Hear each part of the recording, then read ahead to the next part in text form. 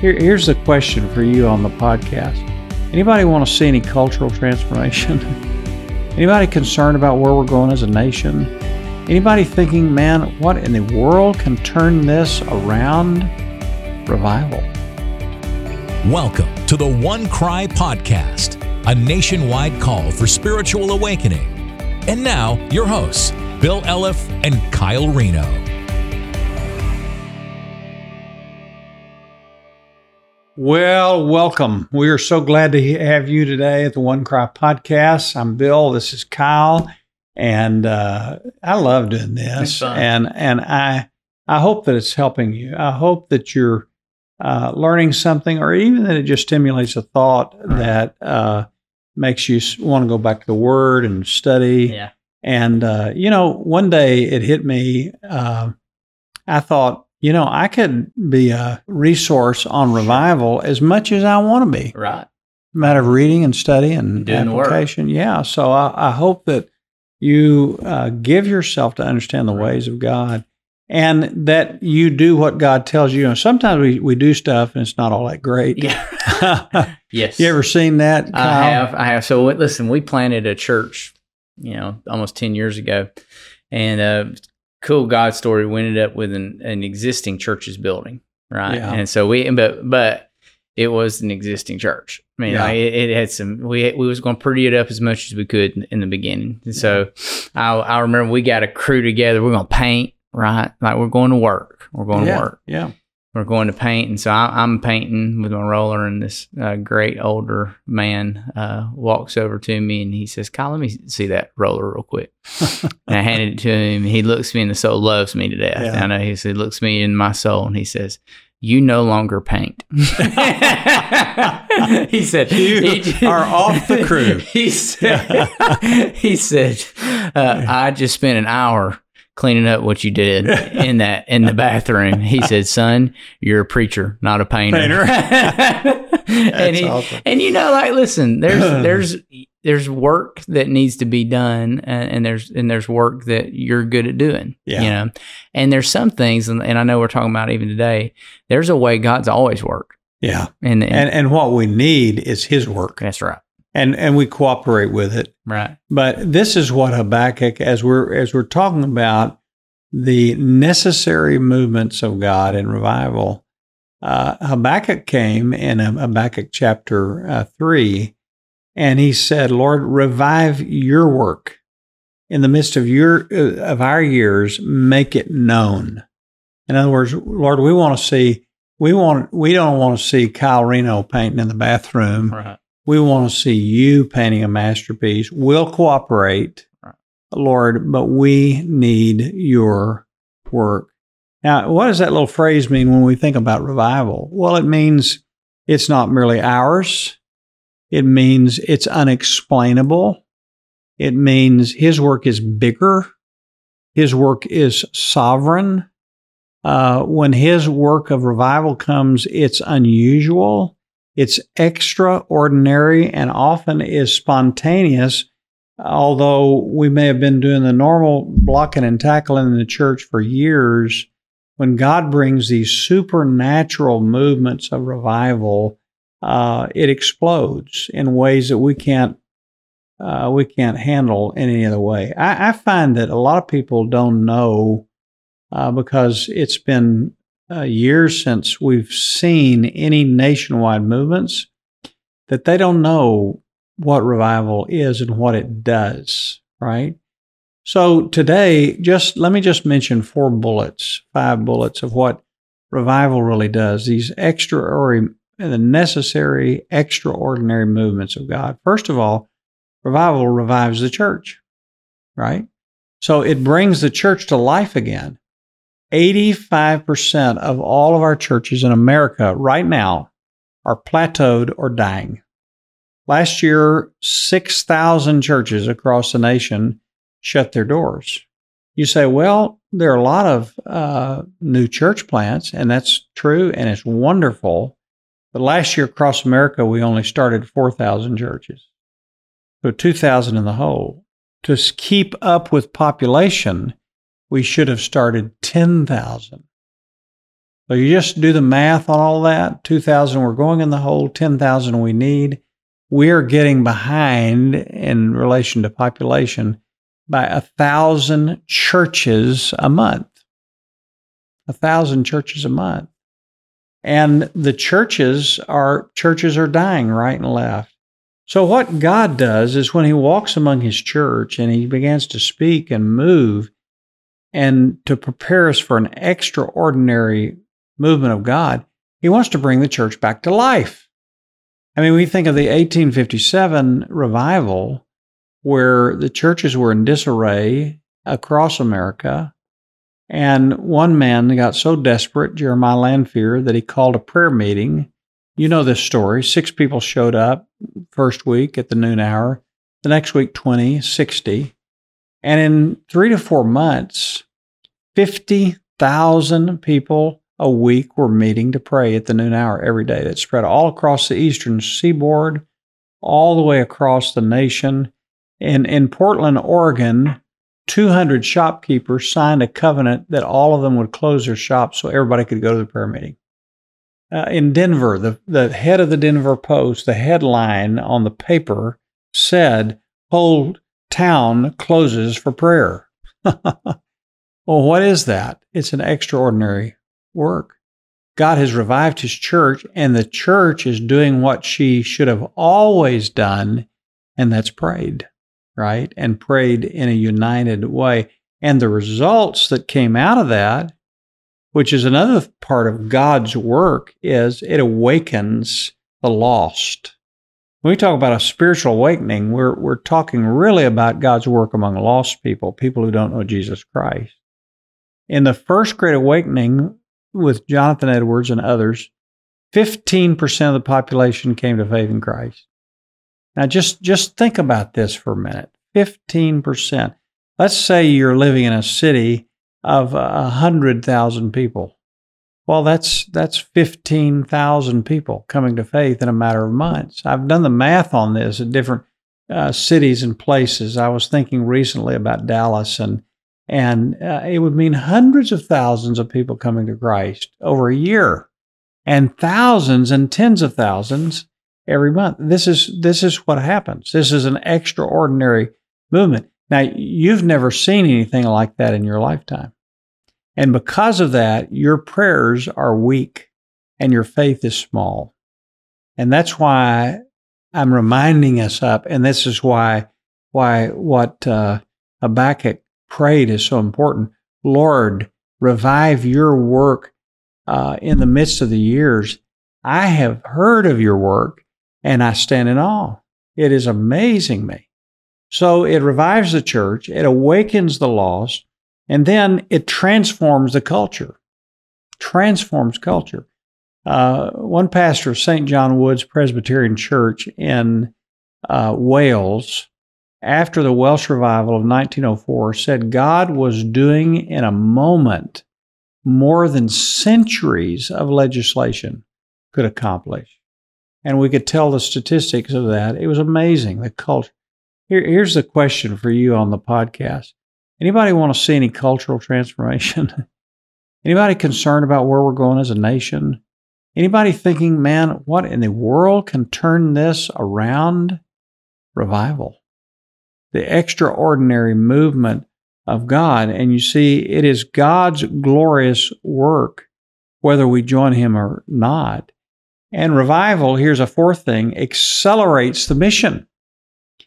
I know you may not believe this, but every great explosion of mission activity in history has happened on the heels of Great Awakenings.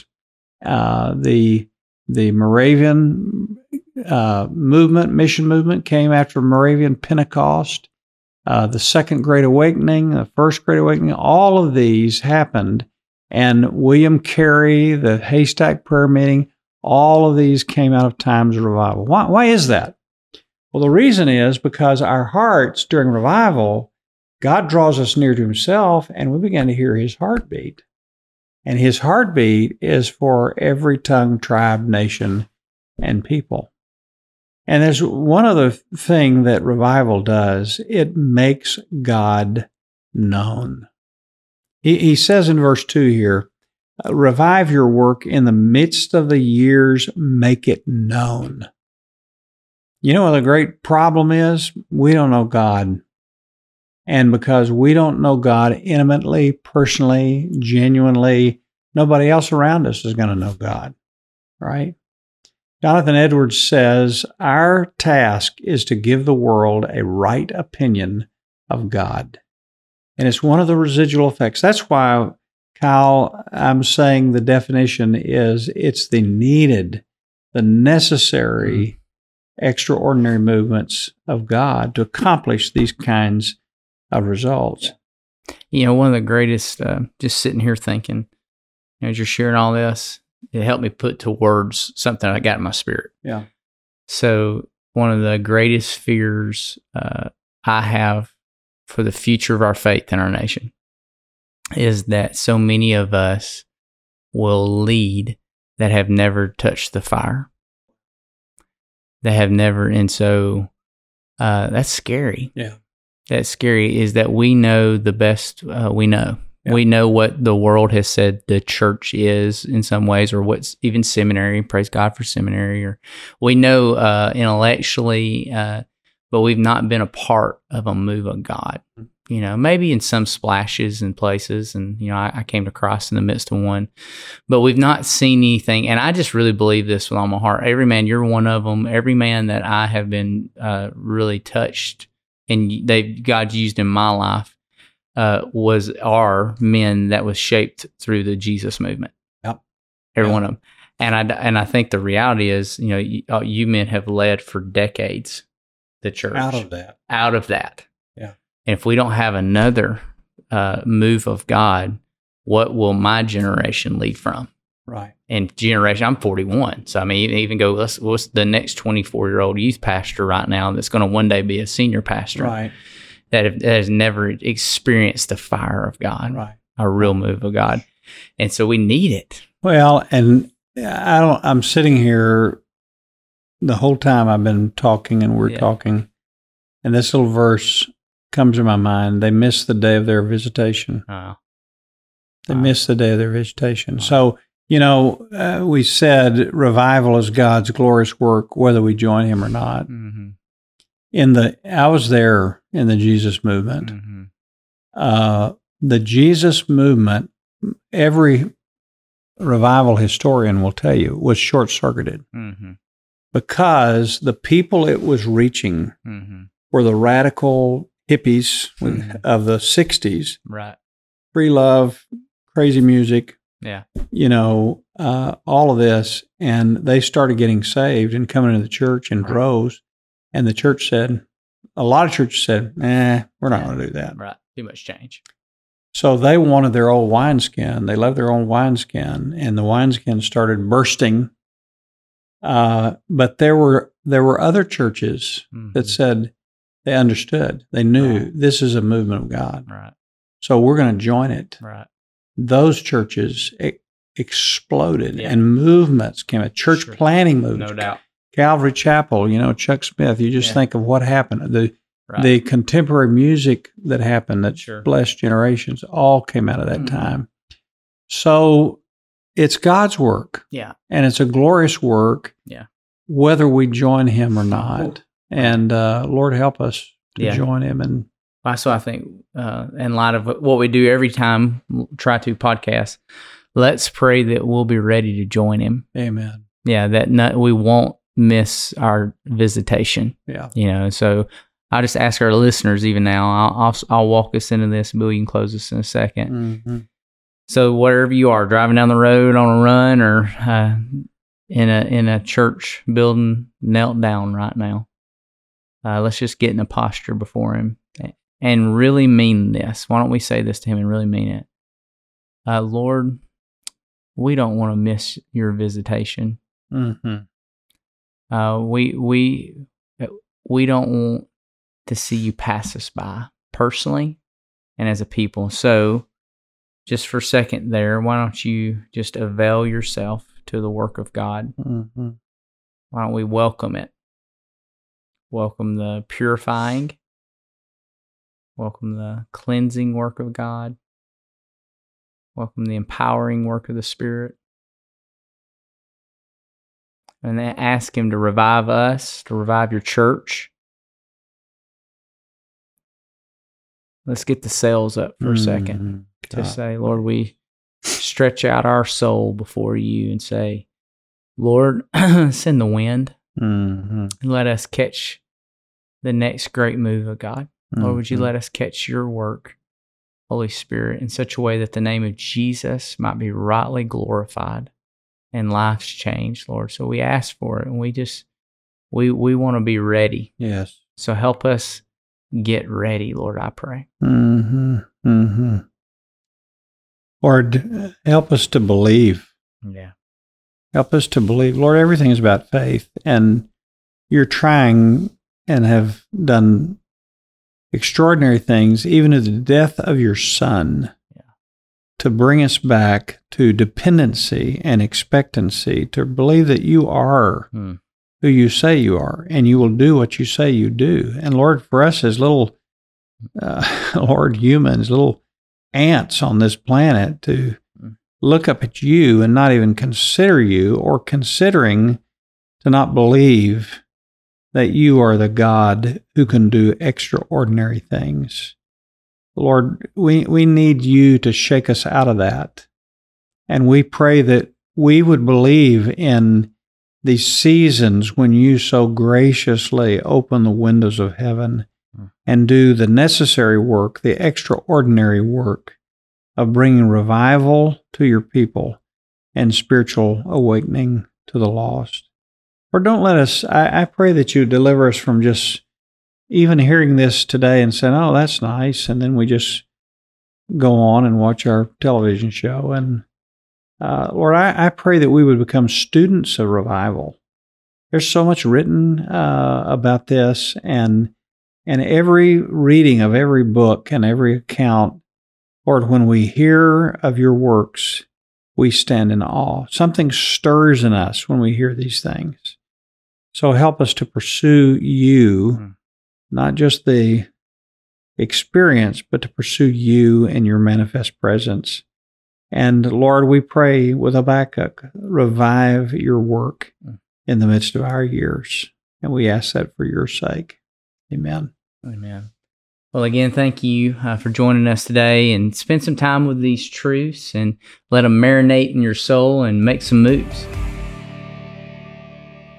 Well, we're so glad that you're joining us on our One Cry podcast. And if you want more, we can point you to a very easy site to get more. That's onecry.com.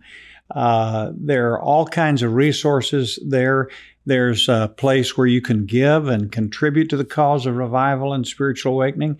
Also, right on the front page of onecry.com are some pathways to just hit a button that will take you into all kinds of resources for your personal, your church, or a journey into national revival and spiritual awakening. Just a lot of very helpful tools. So check it out at onecry.com.